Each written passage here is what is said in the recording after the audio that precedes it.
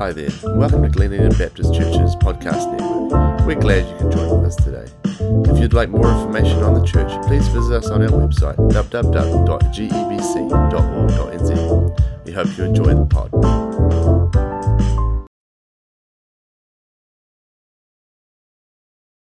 I'm meant to be speaking on a community of grace today, but one of the issues with that is that we have our staff function this Thursday, where it's two teams of the staff coming together to be highly competitive, and I didn't want to be too convicting in the lead up to it, because two of our more senior members of the staff team are our team captains. And so on Thursday, keep Judy and Gary in your prayers. They have wonderful teams around them, but there will be grace, right? Competitive grace, I believe, is the term he says. And Judy she's been talking all year about wanting to win. And so good luck to you, Judy, and good luck to your team.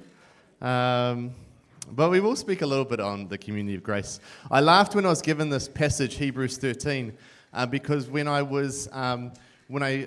first came back to church in my teen years, we had this guy in our life group who was wanting to be a pastor that we laughed at for that reason and many others.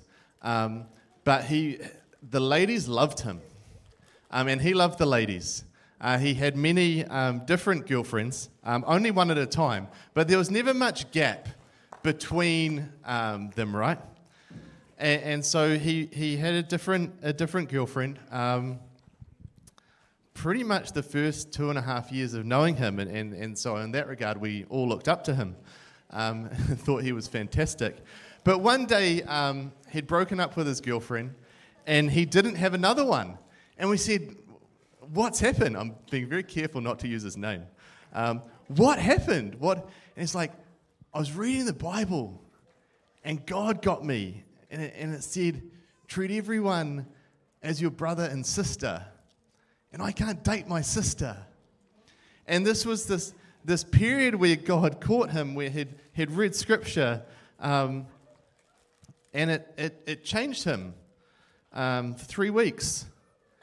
And then he found out that actually that little interpretation was... Anyway, we are continuing our journey today. We are on the last week of Hebrews 13. The encouragement of how to live your life as a result of what the first 12 chapters have revealed to us about Jesus. Keep on loving one another as brothers and sisters. Do not forget to show hospitality to strangers, for by doing so, some people have shown hospitality to angels without knowing it. Continue to remember those in prison as if you were together with them in prison, and those who are mistreated as if you yourselves were suffering. Marriage should be honored by all, and the marriage bed kept pure, for God will judge the adulterer and the sexually immoral. Keep your lives free from the love of money, and be content with what you have, because God has said, never will I leave you, never will I forsake you. So we say with confidence, the Lord is my helper. I will not be afraid. What can mere mortals do to me? Remember your leaders who spoke the word of God to you. Consider the outcome of their way of life and imitate their faith. Jesus Christ is the same yesterday and today and forever. Do not be carried away by all kinds of strange teachings. It is good for our hearts to be strengthened by grace, not by eating ceremonial foods, which is of no benefit to those who do so.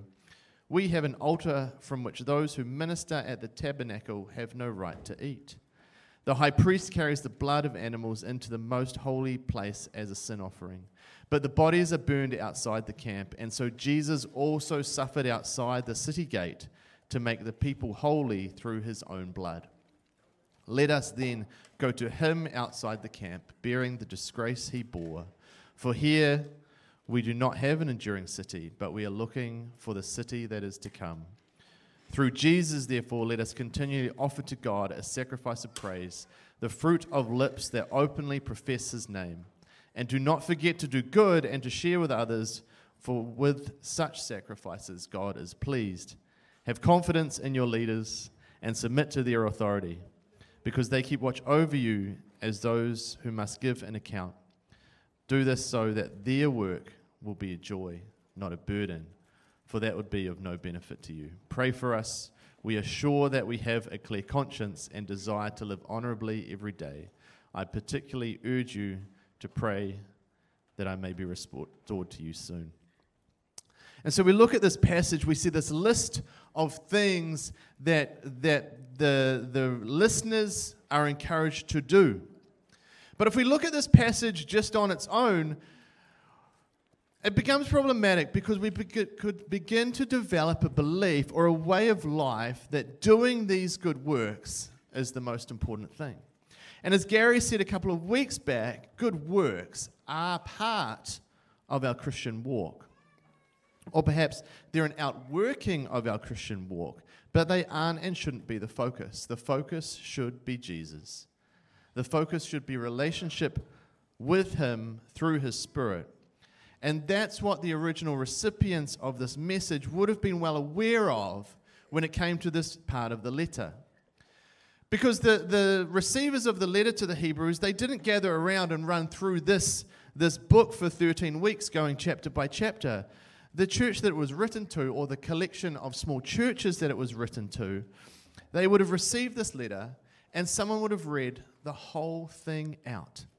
And so when they get to this end bit, they would have had what's been the equivalent of our last 12 weeks worth of hearing Christ is who matters, Christ is what matters, immediately before this part.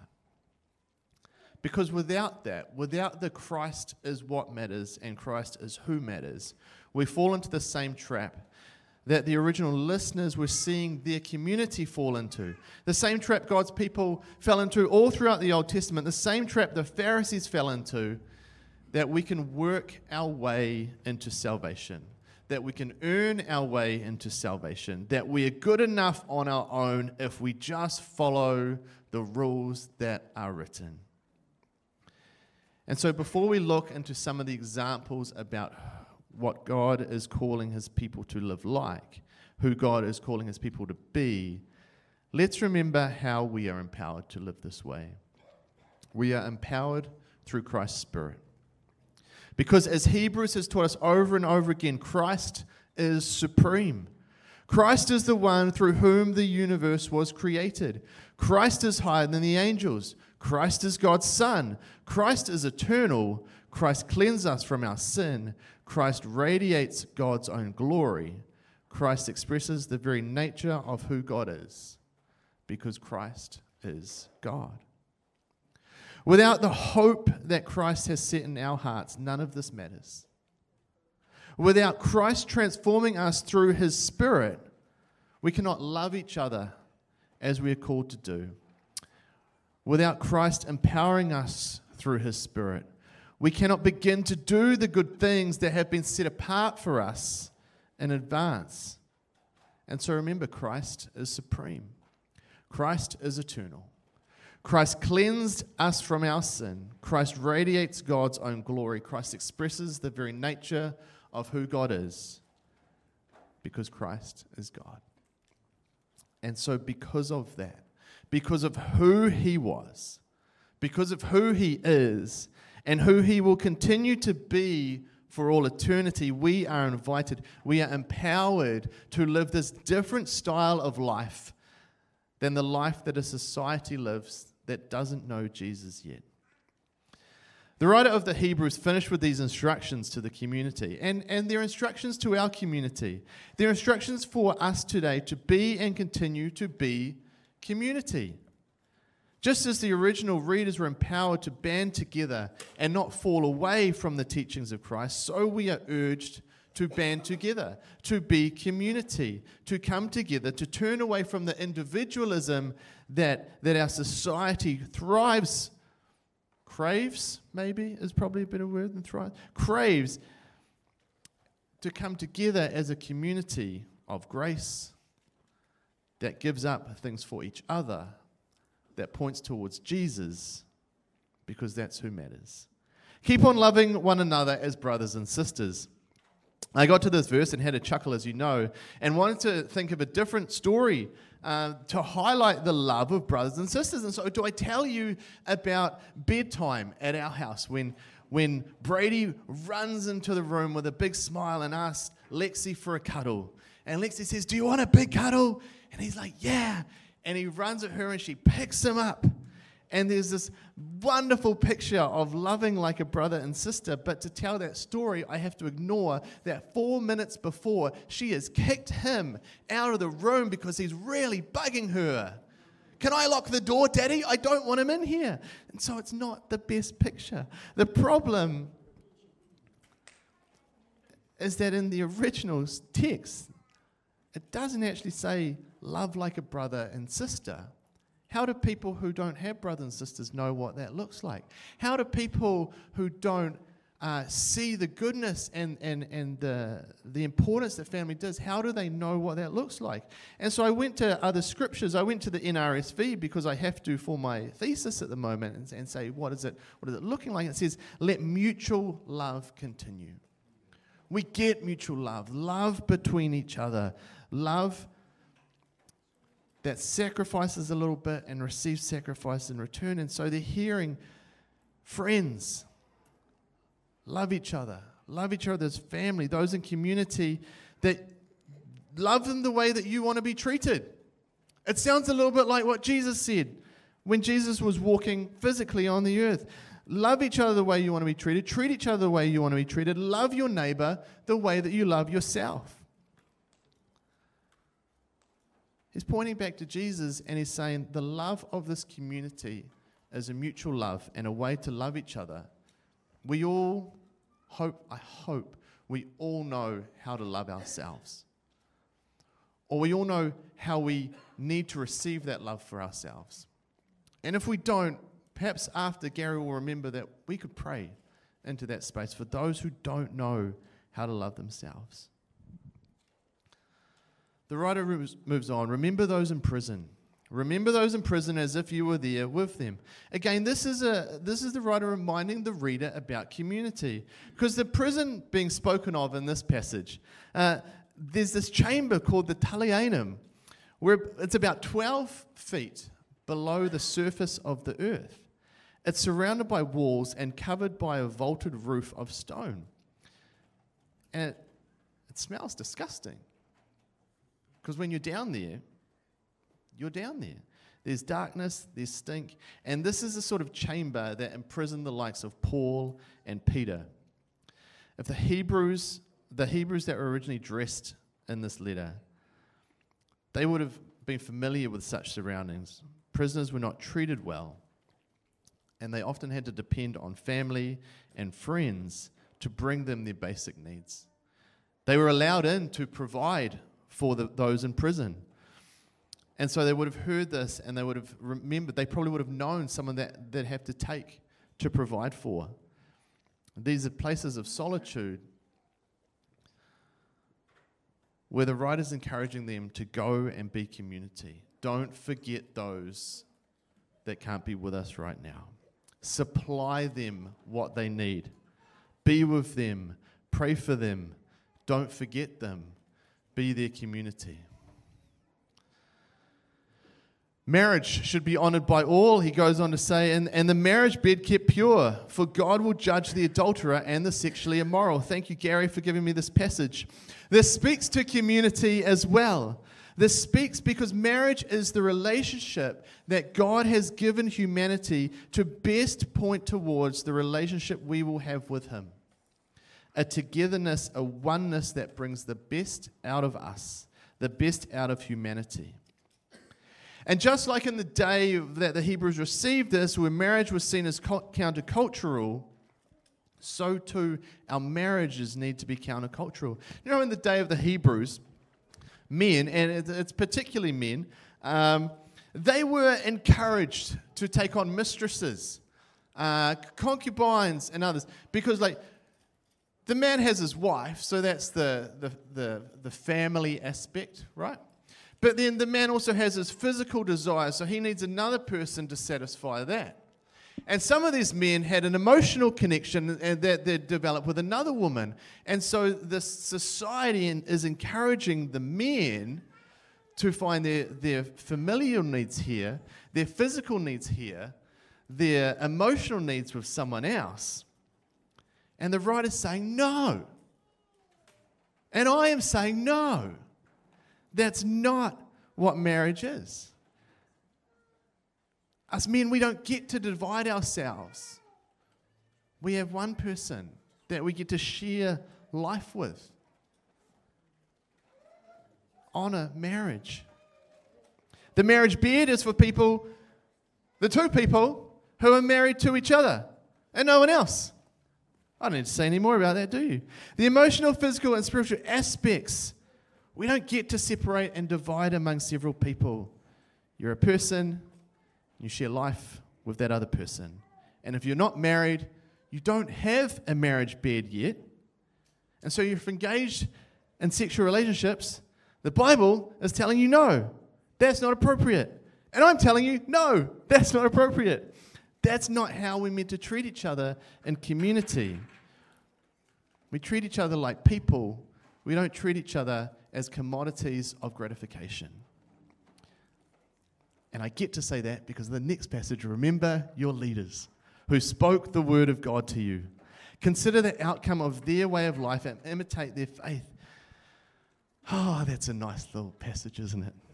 Well, the first part is at least imitating me. I don't know about that. But I love this one because we have to say things that are unpopular at times, eh? We have to say things that cut to the culture and go, God's got a better way. And I remember listening to Gary's message 2 weeks ago. I got the luxury to watch it a couple of times while I was doing the edits. And it was when he was focusing on do not give up gathering together. I loved it. Because it's what this passage is telling us too. Don't give up on community. Don't give up on each other. In the last few years, the community of the church worldwide got a big wake-up call about how actually unconnected it was when we're prevented from meeting together in the traditional way that we have. And it was hard, eh? It sucked. And I think it was harder for those in the room who have actually walked a little bit longer in their life with the church, because coming to church on Sunday, being part of the body. By the way, Lily, fantastic communion, getting us together as parts of the body. Good job by you, Lily. Good job by you. But there's the older population of the church. They're here every week. There's something we can learn from that commitment to the body.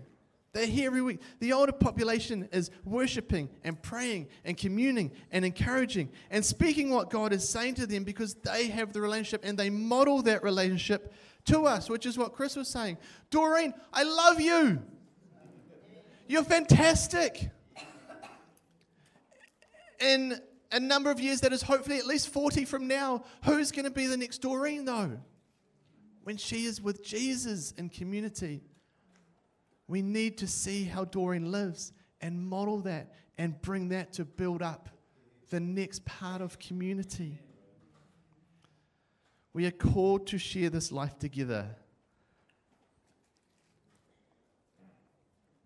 Because from the generations of the 60s down, church has become an add-on, an optional extra. And I loved how Gary put it. Church once every month? Nah. Church once every 6 weeks and once online? Nah. That's not the community that Christ calls us to gather. In Hebrews is written to us to encourage us to stay in community. A community that is gathered because of Christ, the one who is supreme, the one who is eternal, the one who saved us, the one through whom we were created. He calls us to community. He empowers us into community because that's where life is found, developed, transformed, and encouraged. What is Jesus saying to you about your community, your part in the community, and how you define this community. And so Jesus also suffered outside the city gate to make the people holy through his blood. For here we do not have an enduring city, but we are looking for the city that is to come.